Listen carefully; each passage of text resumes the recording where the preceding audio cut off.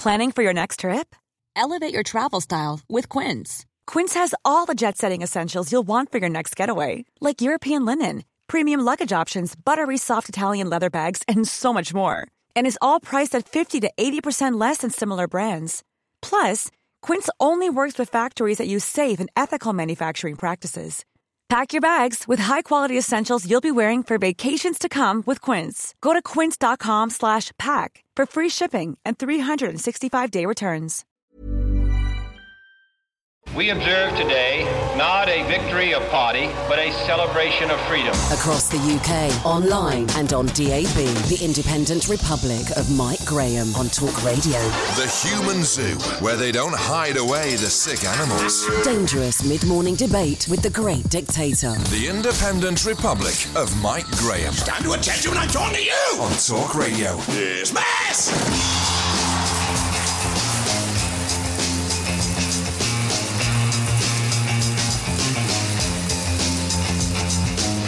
Good morning and welcome to the Independent Republic of Mike Graham right here on Talk Radio. You will have heard, if you were listening in the last hour, that we're all going to hell in a handcart. Apparently, if you haven't got a passport now, you better rush onto the passport machine and go and get a new one. Because Which magazine told everybody that if you don't have a new passport in time for April the 1st, after we've left the European Union, you won't be able to go anywhere. We literally just had a conversation with an immigration lawyer who was backing up the fact that the government has been wrong and has not in any way, shape or form managed to reassure the public that everything's going to be okay. I mean, what sort of a moron do you have to be to think that you won't be able to travel anywhere after we leave the European Union just because we've left the European Union? I mean, even the guy who's in charge of the European Union and leaving it, Philip Rycroft, who's the senior civil servant at the Department for Exiting the European Union, he's actually going to leave the civil service 2 days after we leave the European Union, i.e. On March the 31st, he's going to leave his job because he's 57 and he fancies retiring. Now, what does that tell you about the state of the nation? What it tells you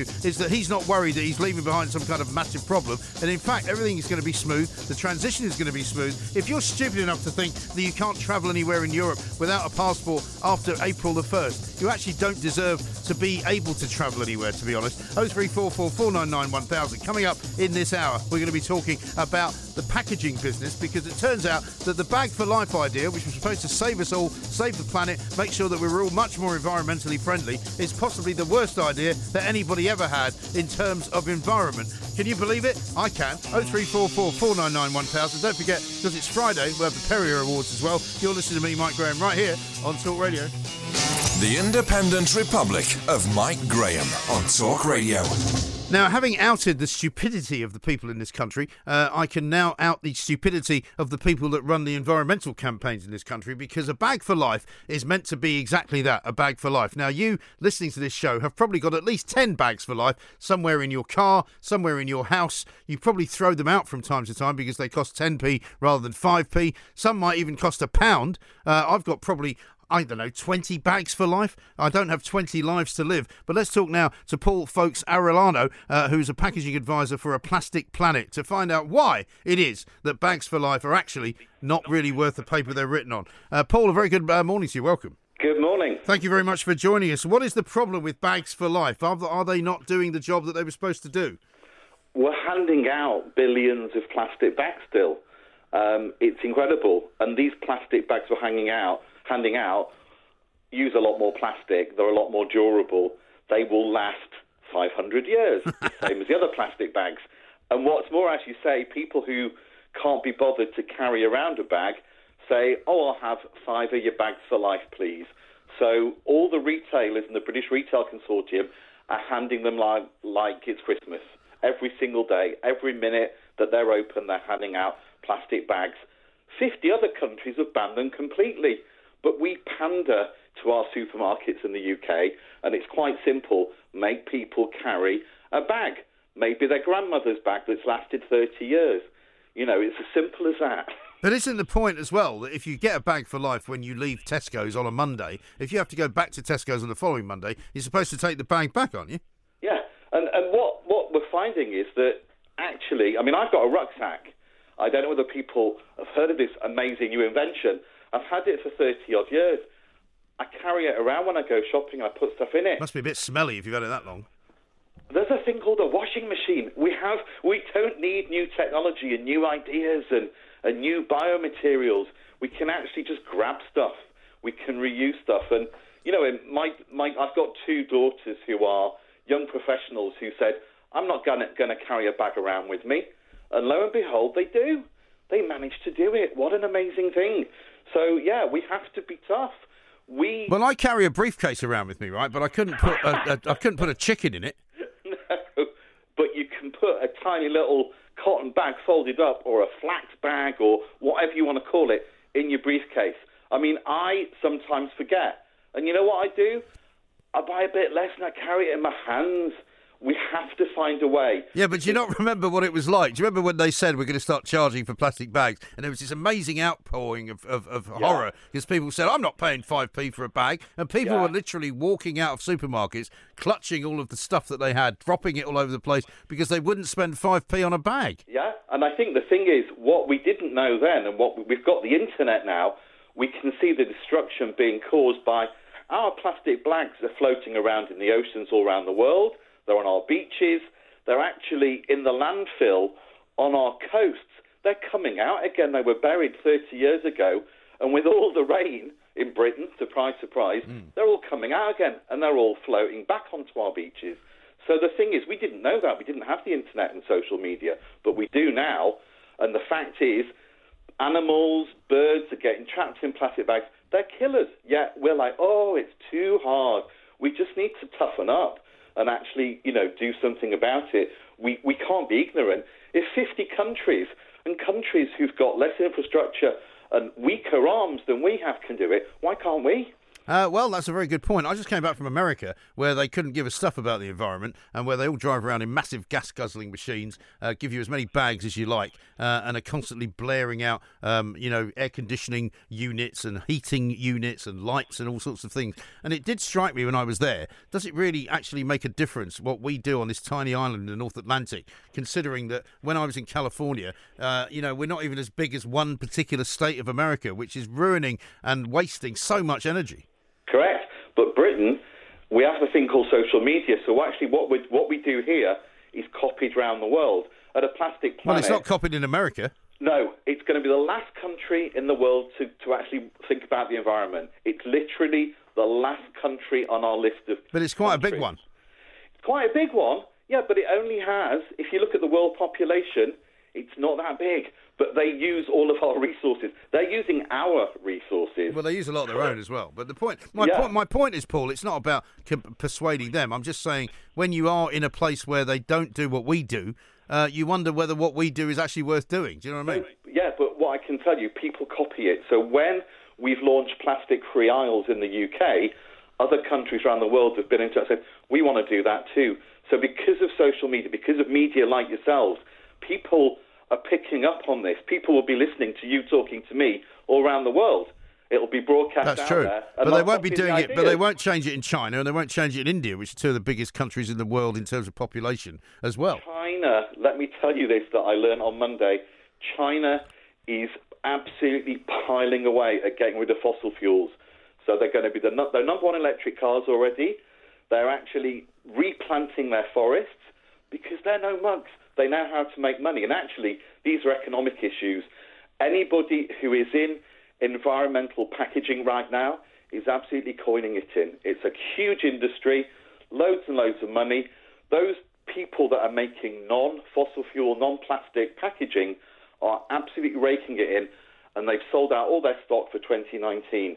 So I think you'll find that things are changing. Well, I'm just looking at a story here in which it says that there are something like 259 gigawatts of new capacity under development in China compared to what they were doing just a year ago in terms of coal-fired power stations. They're actually starting hundreds of coal-fired power stations, so I'm not sure that you've got the right information. No, I'm talking about coal, I would say, is one of the last frontiers. We need to tackle that. But in terms of... Yeah, but they're building loads of coal-fired power stations. Yeah, but in terms of petrochemicals... Well, you've just told me they're going the other way. What the hell's going on? I'm a petrochemical someone who wants to go to petrochemicals. I cannot talk to you about coal. Don't know enough. Okay, fine. Well, let's move on from that. All I'm saying is that what we should be doing, right, is giving a pat on the back, should we not, to Lidl's, who are the subject of this story, who have said that they're now going to stop giving out bags for life. Yeah, Lidl and Aldi in Germany, Switzerland, Austria are way ahead of us. And what a surprise that it's a German supermarket that's doing this first. I mean, it will be followed. You will see the others all do the same thing very quickly. Waitrose have stopped as well. So it's actually, there's a ripple effect.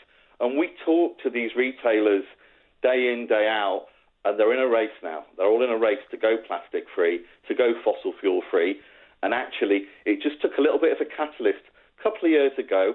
And Iceland Foods, for example, once they said, we're doing it, it's happening, everybody sprinted to catch up.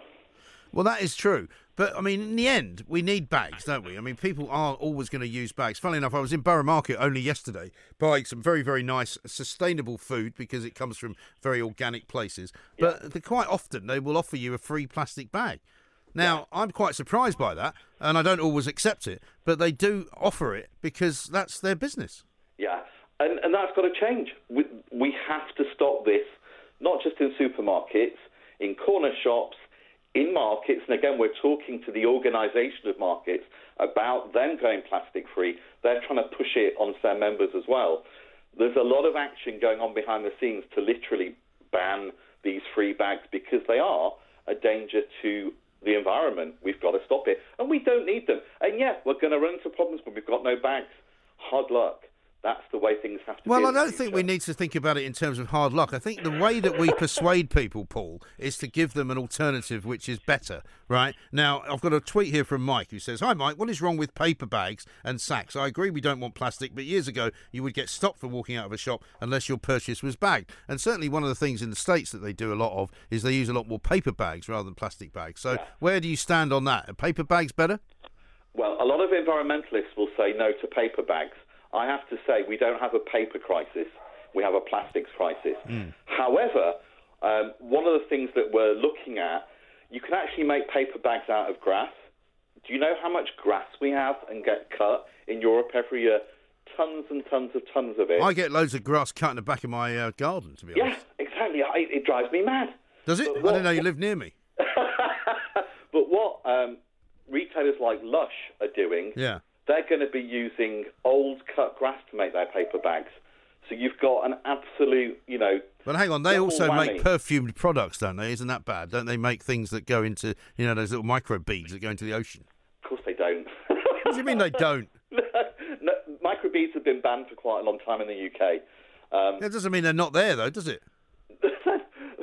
Lush are not making them, nor they're using them. Are you but sure? Basically, the fact is, we've got a whole pile of wheat waste, grass waste, we've got all kinds of stuff, as well as the trees, to make other kinds of bags. And yes, if you're absolutely stuck, you can have it.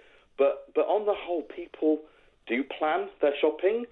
There's home shopping. There's a whole pile of reasons why we should just kind of wise up a bit. Because I think this kind of nanny state, we need to do this for you. Oh, poor you, you've forgotten your bag.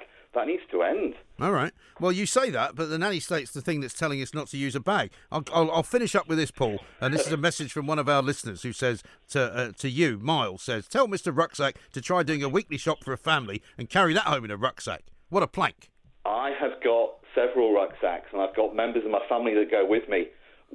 So when you go shopping, it looks like some kind of a sort of mountaineering exercise, does it? We've got other bags as well. Have you got a car? We do have some really old bags. Have you got a car, Paul? We've got an electric vehicle. Electric? Oh, what a surprise. And how much electricity does it use over the course of a year?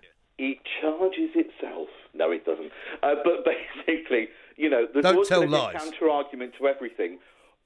Myself, I'm trying to do what I can. Yeah. And if I can do something better, so be it. Because I've got kids, and I want my grandchildren to be safe.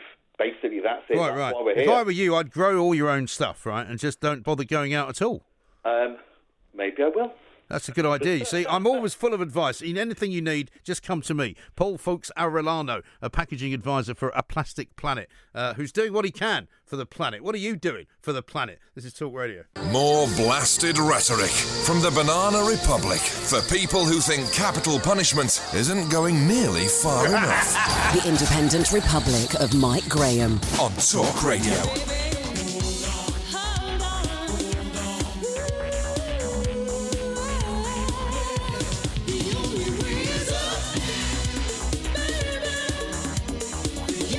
This is the Independent Republic of Mike Graham. You know what to do. 0344 499 1000. I think it's time we took some calls. I think it's time we heard the wisdom of the people out there, because the wisdom all comes from you guys and not necessarily from the guests that we have on this show. Keith is in St Albans. Hello, Keith. Hello, mate. How you doing? Yeah, very well, sir. What do you want to say? Yeah, I was just listening to the chat you just had on. In my opinion, a bit of a Luddite. It's a lovely electric car. Where's he getting the electricity from? Well, that's why I asked him, and then he tried to make a joke about the fact that it was self-charging, and he was like, and then he didn't tell me. I mean, he's using a lot of electricity to charge a car, I would have thought. For sure. And where's he want it to come from? Nuclear? Because that's really environmentally friendly. Yeah, right. Well, this is the problem, isn't it? I mean, it's all very well saying we have to change the way that we live, but only if it's actually easier and more efficient. And do you honestly think that the French and the Germans care about what we do? Of course they don't. They've got their own interests. Well, they've got their own interests. They've got their own power supplies and gas supplies, some from Russia, some homegrown. What are we meant to do? Live in a cave with not even a candle. Well, exactly. And also, when you go, I mean, when you go to Germany, Keith, you do see that they live in quite a sort of green existence. But when you go to countries like India or you go to countries like America, you realise that nobody's doing it over there. It's the amount of pollution America, India, China pour into the world. We're whittling the ocean. Right. In my opinion. It's exactly right. Thank you, Keith, for letting us know, and thank you for fighting the good fight. Keep it up. Let's talk to Neil in Macclesfield. Hi, Neil. Hi, Mike. You all right? Yeah, very well, mate. How you doing? I'd just like to draw a comparison between in the 1960s when the Americans ran the Apollo program and they went to the moon. There was 360,000 engineers working on that program at its peak in the 1960s. And one of the things which ran through the entire DNA of all of the engineers working on the program was that they would not let obstacles get in the way of their ultimate goal, which was to put a man on the moon. Right. And I look at what's happening with Brexit, and I look at the character of our MPs, Theresa May, and all the rest of them, and the Remainers who do nothing but obstruct our ambitions. Yeah. And I just think, we are actually we have a very weak political leader, and we need to have more ambition and get more in tune with those engineers who worked on the Apollo program in the 1960s. No, I totally agree with that. Well, Boris Johnson said a very interesting thing once, and he said it privately, but I was told by somebody who heard him say it, that basically the problem with Theresa May is that she treats Brexit as though it's a national disaster that she has to somehow manage, instead of something which is attainable and something that we all want to happen. Yeah, and, no doubt there'll be a bunch of Remainers ring up after this and say, oh, Brexit's far more complicated than going to the moon. and you just think, well, no, it's not. No, it's a bunch of trade deals. Yeah, it's just two companies. But also, do you know what it's like as well, Neil? Do you remember after the Olympics in 2012? I used to get on trains and listen to people talking about pelotons and, cycling terms that nobody had ever mentioned before, right? Suddenly everyone was an expert on the Tour de France and on cycling, right? Now, everybody's an expert on trade deals. Everywhere you go, there's people talking about, but don't you realise how difficult it is to do trade deals? I don't care, right? If I want to buy a Mercedes, if I want to buy a bottle of schnapps, if I want to buy some lederhosen, I'll go and find some place to go and buy them. The thing is, Mike, I mean, commerce is like water. And if there's an obstacle in the way, if the deal is right, the obstacle will be, they'll go around it, they'll go over it, under it. You know, these people who are talking about these trade deals have no idea about actual real commerce and how it actually works. Well, I'll tell you what, I heard James Whale's show the other night, right? And James used to be quite an intelligent bloke. He's obviously had the intelligence sucked out of his head ever since he left TalkSport and came back to work on Talk Radio. He said that he had never heard such a good analogy as when some bozo came on, some Remainer came on and said to him, oh, yeah, well, it's a bit like buying a house. You know, when you buy a house and then you get the survey done and you find out that it's full of dry rot and the roof's caving in. Well, you go, well, hang on a second. What about Britain tells you that the roof is caving in and we're full of dry rot? Yeah. And, you know, I mean, everyone seems to forget that we're giving the European Union $39 billion, right? And the WTO side of it, we already trade 44% of our trade in the UK is already on WTO rules. So most companies out there, you know, it's not going to be a big drama. That's why when you walk down the street these days, I don't see, you know, hordes of people screaming that we're on the edge of the cliff and we're all going to die. No, of course not. The only place you see all that is listening to the wrong radio station and reading the wrong Twitter accounts. But basically, when the government report came out the other day, last week, and said, you know, we're not prepared enough for a no-deal Brexit because nobody's really taking it seriously. Well, guess why? Because nobody believes there's going to be a problem.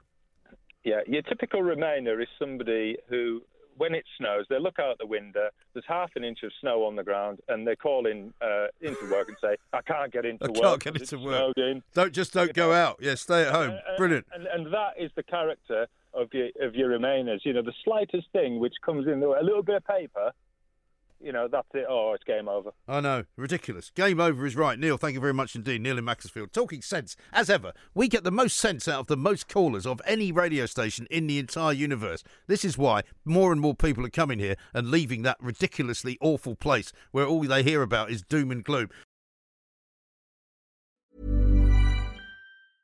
Small details are big surfaces. Tight corners are odd shapes. Flat, rounded, textured, or tall. Whatever your next project, there's a spray paint pattern that's just right. Because Rust-Oleum's new Custom Spray 5-in-1 gives you control with 5 different spray patterns. So you can tackle nooks, crannies, edges, and curves without worrying about drips, runs, uneven coverage, or anything else. Custom Spray 5-in-1. Only from Rust-Oleum. When you're ready to pop the question, the last thing you want to do is second-guess the ring. At BlueNile.com, you can design a one-of-a-kind ring with the ease and convenience of shopping online. Choose your diamond and setting. When you find the one, you'll get it delivered right to your door. Go to BlueNile.com and use promo code LISTEN to get $50 off your purchase of $500 or more. That's code LISTEN at BlueNile.com for $50 off your purchase. BlueNile.com, code LISTEN. Hey, it's Danny Pellegrino from Everything Iconic. Ready to upgrade your style game without blowing your budget? Check out Quince. They've got all the good stuff, shirts and polos, activewear, and fine leather goods, all at 50 to 80% less than other high-end brands. And the best part? They're all about safe, ethical, and responsible manufacturing. Get that luxury vibe without the luxury price tag. Hit up quince.com/upgrade for free shipping and 365-day returns on your next order. That's quince.com/upgrade.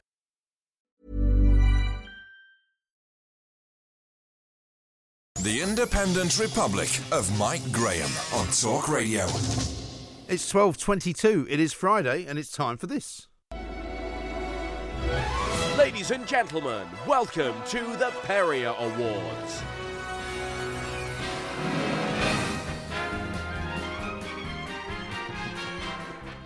And now it's time for the Perrier Awards, presented by our producer, Cornelius Mendez. Yes, welcome. Very good afternoon to you, Cornelius. Good afternoon. Welcome once again to the Perrier Awards. Every Friday we look back over the past week of the so-called Independent Republic of Mike Graham and choose our very favourite moments. Yes. Lots to get through this week, so let's begin. As is tradition, Mike. You get the first award, and that is for the most grandiose reading of the station number. It's an absolute racket. People are collecting money and just giving it to themselves. It's a shocking situation. 0344 499 1000. This is Talk Radio. Well, I'm going to do it differently once in a while. Yeah. I do it quite a lot. Well, you do it quite differently. However, you did fall foul of the number this week, so I'm afraid you've also won the worst reading of the station's phone number. Shocking. It could be a financial problem. It could possibly cause all sorts of recessionary behaviour to happen. Or, of course, it could not. 03444 499 1000 is the number. Yeah, well, sometimes I forget. Yeah, just you don't write it down. Sometimes you write things down on the running order, right? Which I can't read out. You do that deliberately. Yeah, well, keep you on your toes. Yeah. Just to clarify, if you do want to call the station, the number as given by Mike just there was 03444 the word oath. Just put oath fitting. There you go. And 499 1000. Ruth good. Smith MP now. You spoke to her on Monday, Mike. She wins the award for U-Turn of the Week, which, if you listen carefully, you can actually hear happening. Now, before I let you go, I have to ask you, are you Team Tom Watson or Team Jezza Corbyn? I'm Team Tom Watson. But I'm Team Labour, but I'm also Tom Watson's PPS, so I'd get slapped from my boss if I wasn't. Is he going to be the next leader, and how soon is he going to take over? It's not about leadership. This is about... Well, it is, really. It is about leadership. Very good. I was quite pleased with that, actually. Yeah, quite proud of myself. Good work. Talk Radio strapline, of course, is we'll get you talking, and often with this show, we'll get you debating. Congratulations to you, Mike, Thank and you. Laura in London for the highest pitched debate. That tells you all you need to know. That's they true. don't want us to leave. No, that's true. I agree with you. However, that doesn't mean... now we're talking about a deal to stay, No, we're not. a deal to leave. No, we're not. We're talking about a deal to leave, Laura. No, we're not. Yes, we are. The negotiation... if we It's like a wanted to carry-on leave, film, this. If Well, at least she was doing it with a sense of humour. Yeah. Unlike some of those Remainers who get very grumpy about these kinds of debates, Yes. Thanks to Professor Philippe Legrain for giving Mike his lesson of the week. As a safeguard in case the Americans are no longer willing to defend us. Well, France is not in NATO, is it? France is in NATO. Oh, is it? Okay. They didn't used to be. GCSE stuff, that. Didn't catch the name of the Nets contributor, but they do win Text of the Week. And here's one from, where is it? I can't find it now. Thanks for your contribution. Yeah, well, sometimes, because I do everything for myself, you see. I mean, on other shows, the producers actually provide the tweets and provide all the, information that the presenter needs. I do it all myself. Yeah. So occasionally I'm going to fall over. Yeah, fair play. Thank you. I'll give you a break now. I know you're I'll reveal your other name if you're not careful. No. I know you're keen on break. So Julia Bradbury was in for you on Wednesday. Yes. It was an eventful show, Perry Award-wise. James Max, Talk Radio's business breakfast presenter, wins the award for Best Promotion. She reached the milestone earlier than the Facebook founder Mark Zuckerberg, who became a billionaire at the age of 23. Let us pick this story apart with BBC Breakfast presenter James Max. Hi, James. Very good morning to you. He's very good. He's very professional. Very professional. Yeah. Didn't mention it as well. No. He's, of course, not the BBC Breakfast presenter. No. He's Talk Radio Breakfast presenter. Business breakfast, yes. And speaking of promotion, congrats to the same man, James Max, who we love on this show, who also wins a Perry for Shameless Plug of the Week. As a former investment banker, James, what do you recommend that Kylie invests her money in and on? Well, I'm not sure I can necessarily give specific advice, but certainly if anybody who listens to my daily programme on Talk Radio every morning... Why would you be a former investment banker, by the way? Why would you give up being an investment banker? Oh, to live the radio dream. Okay.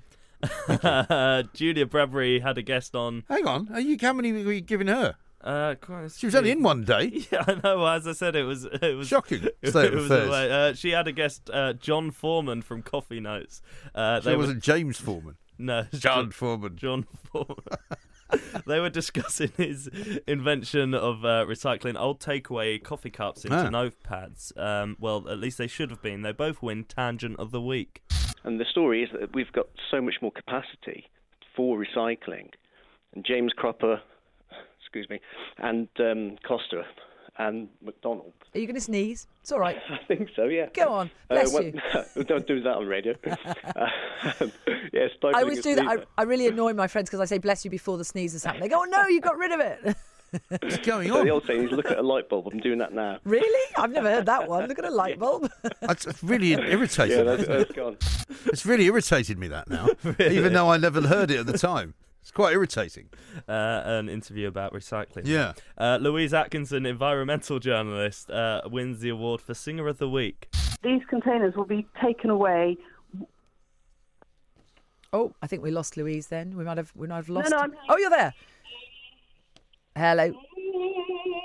Oh, she's singing a little bit there in the background. What's going on? We had no idea. That's bizarre, isn't it? Let's come back to you, Mike. Once let's. again, you win what is affectionately now known as the old classic. It's Impression of the Week for your Yes. take on the royal family members. Can you imagine the conversation in the Bentley on the way home? Goodness gracious me, darling. I had no idea that people didn't get given free grace and favour mansions when they were married. I thought that's what happened to everybody. There are places in Blackpool which have got water running down the walls. Have you heard? It's awful. I thought it was quite good. Oh, yeah, sounds... Nobody else did. Just like generic royal. Yes. Yeah. The winner of the next Perrier will be obvious. It's for Reaction of the Week and happened during this call with Neil in Macclesfield. You know, I took him to school the other day, and he was walking along, and every time he saw a bird, he was pointing the birds out. Blimey. There goes your dog. What's going on? I've got 2 dogs. I've got 2 dogs. Yeah, I think we knew that. Yeah. Sounded like you had about 102. One more for you, Mike. Yeah. You win Shopping List of the Week. Everywhere you go, there's people talking about, but don't you realise how difficult it is to do trade deals? I don't care, right? If I want to buy a Mercedes, if I want to buy a bottle of schnapps, you know, if I want to buy some Lederhosen, I'll go and find some place to go and buy them. Probably Austria, I should suggest. Talk Radio does, of course, not condone drinking or drinking and driving. Or wearing a Lederhosen. Mike wearing Lederhosen, yeah. And finally now, another anonymous winner. This tweet or text wins Big Spender of the Week.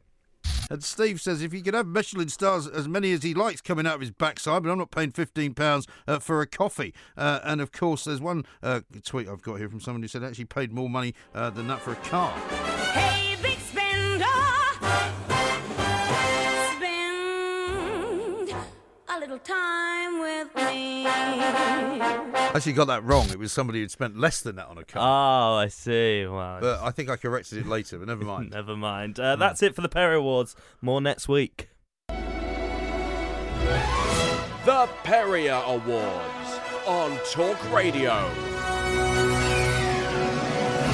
Now, we haven't got a lot of time left in the show. Are you going to play that great song, by the way, that got to mention earlier, Wordy Rapping Hood by Tom Tom Club? No, I'm afraid What do you not? What do you mean, no? Have you not noticed anything about the music today? No. Have you enjoyed it? It's been all right. I wish you. Has it had a theme? It's about time we wish you, Mike, a very happy International Women's Day. Oh, for God's sake.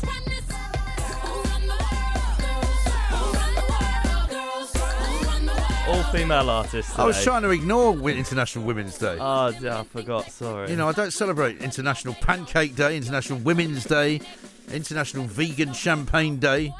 That's what we're going to do later World on. Book Day as well. Thanks yesterday. anyway. Across the UK, online and on DAB, the Independent Republic of Mike Graham on Talk Radio. More blasted rhetoric from the Banana Republic for people who think capital punishment isn't going nearly far enough. Dangerous mid-morning debate with the great dictator. The Independent Republic of Mike Graham on Talk Radio.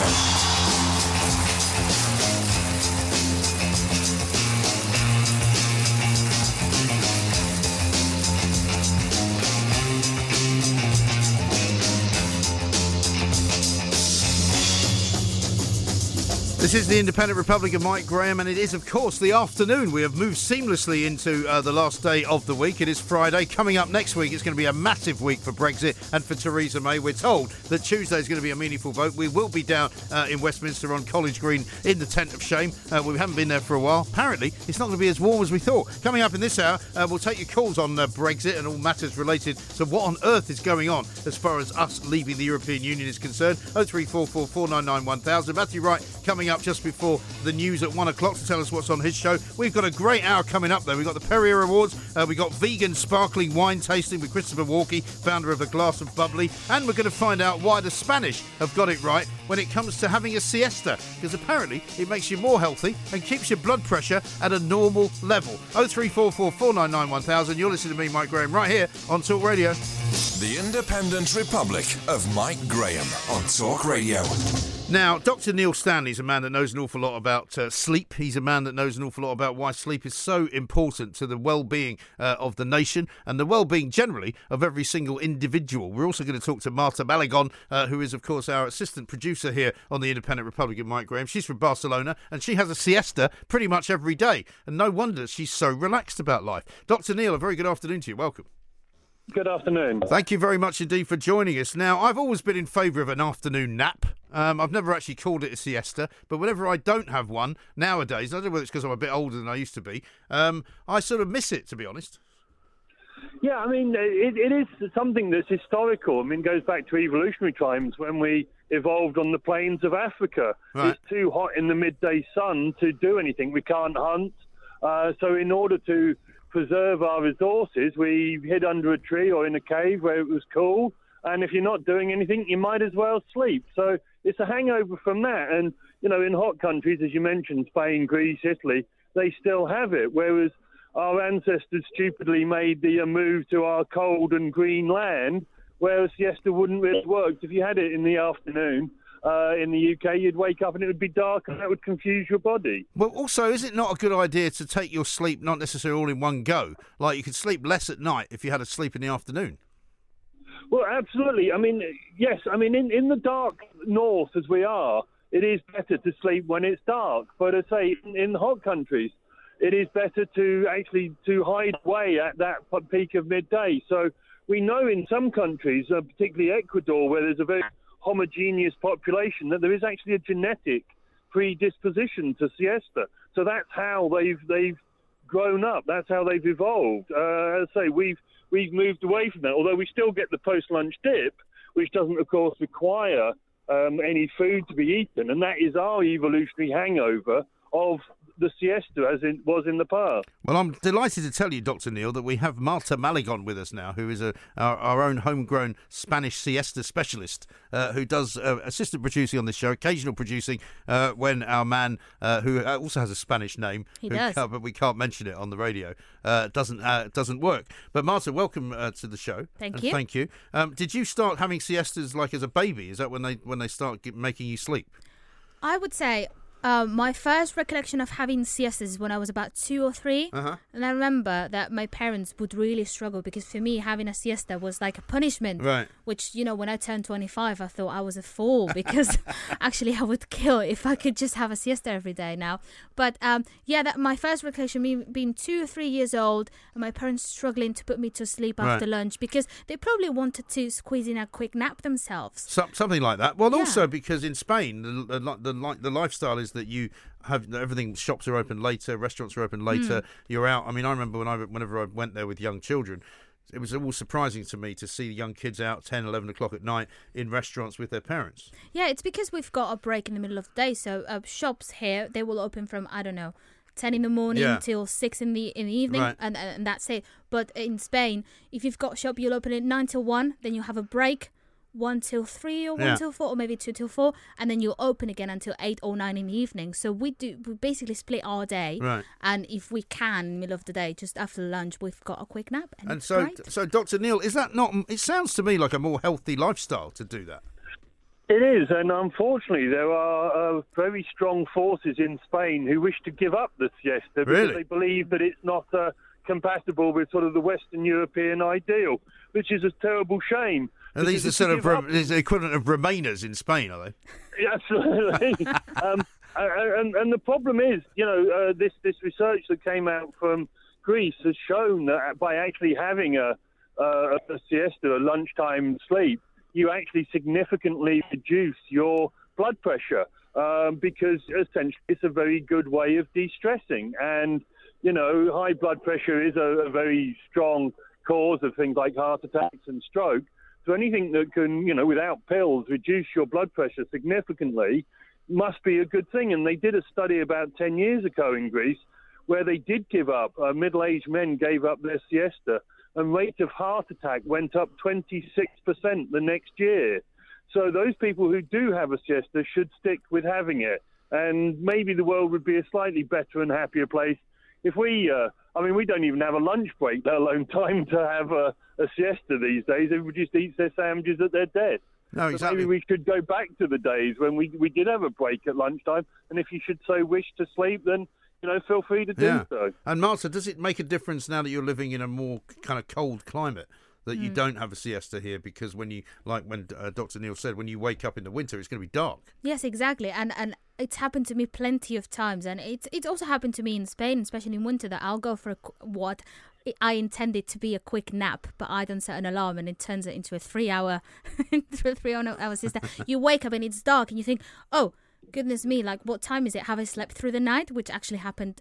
It happened to me once. Right. I went for a nap at 4 PM. I woke up at 4 AM. But hey, that's never good, is it? It's the worst is if you wake up at like 11 at night. Yes. And then you can't go back to sleep. But what I do notice now that I live here, and obviously I can't have naps as much as I would like to, is that I just go to sleep earlier at night. I'm so knackered at the end of the day that I go to bed at 9 or 10 PM, whereas my body tells me, no, you're Spanish, like, you should be up at least until midnight. And also, I'm a night owl, like, I like being up at night. It's just like, I just can't because I'm absolutely knackered. So for me, 20 minutes in the afternoon, 20 minutes, half an hour, the best thing ever. Is that good? So Dr. Neil, is a power nap used to be the thing. We all used to do it like in the 80s. At your desk, you would have literally a sleep, just leaning on your elbow.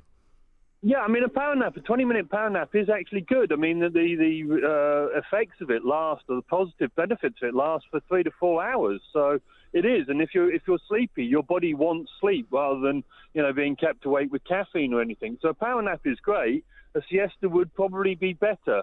Certainly in the summer, when it's, far too hot, as say at the midday to do anything, it would be really nice if you could have an hour, 2 hours, and I say, reduce stress, reduce blood pressure. What more do you want? Well, I think it sounds like a great idea. Dr. Neil, thank you very much indeed. Dr. Neil Stanley, the independent sleep expert. So, I mean, is it different in different parts of Spain, Marta? Like, you're from Barcelona, which is in the north. Yes. So, if it's hotter, do you tend to, like, do the siesta for longer? Do you stay out of the sun for longer? How does that work? Yes, oh, definitely. I mean, I don't have the experience myself because, as you said, I'm from the north, but I know, and because I've been there for summers and stuff, that in the south, it gets really, really hot during the day. So especially if you're working outdoors, you can't be out there. So what would you do? So you have lunch, and let's say when it gets really, really hot, you can't really get out until 7 or 8 in the evening. So what you do, you just sleep. You watch some telly. Also, like, it's really funny because one of our public channels, what's the equivalent of BBC Two here, we would say, what they do is about 3:30 in the afternoon, they just show like really old documentaries about Africa and stuff to make you go to sleep. Yeah, exactly. Really? And it's a thing that if you want to have a quick nap or just like, okay, I need something in the background, you just go and switch to that channel because you know that they're going to, and it's sort of like a running joke now. Maybe that's and what they're doing at that radio station we don't like to mention, because they put a lot of stuff on that sends people to sleep. I don't know anything about other radio stations, but well, I think you might be onto something here. I think so. Because, I mean, one of the things I always do when I'm on holiday with my kids, especially if it's in the summer, if we're in like Spain or Greece or we were in Turkey, between, say, 12 and 2, we make sure they're not outside. We bring them back into the room, make them go to have a little sleep or watch a little TV or something because it's just too hot. It can also get really dangerous. Exactly. Like, unfortunately, people die because it's too hot, and it's really, now that we know that it's not safe, it's really irresponsible to make people go out there and work in the sun. And also, you have a little nap between, let's say, 2 and 5, which for me, I mean, prime time for me would be 3 till 5, but anyway, that's up to everyone. And then that means that when you go out in the evening, you go out in the evening, that you can stay out for longer. We don't have dinner, like, realistically on holiday, we don't have dinner until 10 p.m. at least. So what you want to do is you want to enjoy the nice breezy evenings, and you want to stay up until So do you eat lunch late. at kind of like just before you sleep, or like at 1 or something? Go to sleep at 3? How does that work? I would say depends if you're having a glass of wine, I suppose. I guess so, yeah. Let's just assume that it's a normal day. So let's just say it's a Thursday. You would have lunch about, 1:30, 2 p.m., And then I'll tell you what my dad does. My dad does this like regularly. He's got a shop, so he closes shop at 1 p.m. Right. Has lunch at about 1:32, and then he'll have a nap until about 3:30. Right. Sometimes in the sofa watching these documentaries Right. that I was about telling you Africa. about. And you don't do you not wake up sometimes and feel like drowsy, groggy? How do you fix that? Well, that's a bit of like a Russian roulette game. Like, you never know how you're going to wake up. And you know, some people say, no, you've got to drink plenty of water, and I mean, you'll be fine. So far, I've not mastered the art of you know, having a safe siesta in the sense that you know that you're going to wake up feeling refreshed. Because I'll sometimes, if I have one of those nights where I've been out in the afternoon working or, you know, doing something, drinking, come home, go for a sleep at 6 o'clock, wake up at sort of 8 o'clock, and you just kind of keep sleeping. You just keep going back to sleep. Yeah, well, that's what when I was saying earlier. This nap that went on for 12 hours is because when I used to work on breakfast shows and I used to get up at 4 a.m. and I thought, you know what, I'm just going to squeeze a quick one in. And I remember waking up at like 7:30 or so, and I looked at my watch and I thought, you know what, I'm just going to keep going. Just keep sleeping. Yeah, I kept sleeping, and then I woke up at 4 a.m. feeling absolutely refreshed. I texted all my friends like, guys, this is an achievement. That was a 12-hour nap. I'm a sort of a legend. Right. To brag about That's good. 12-hour siesta. It's great. It's Very great. good. I bet it's a record. Well, listen, I mean, take Martha's advice. Take as many siestas as you can, but try and do it between 3 and 5. Simple as that. Just tell the people you work for that you're going to be knocking off at 3 o'clock for a couple of hours. You'll be back, and you don't mind working till 7 or 8. It's exactly, fine. And it's good for productivity because then you wake up, you're all refreshed, and you think, you know what, I've got things to do this evening, so I'm going to crack on and get the work done efficiently and in a very good way. Quite right too. Martha, thank you very much indeed. Across the UK, online and on DAB, the Independent Republic of Mike Graham on Talk Radio. If you enjoyed that, be sure to catch the whole show 10 to 1 Monday to Friday on Talk Radio via DAB, online or via the Talk Radio app. If you have an opinion on the stories we cover, we'd love to hear from you. Call us 0344 499 1000 or tweet at Talk Radio during the show to have your say. The Independent Republic of Mike Graham on Talk Radio.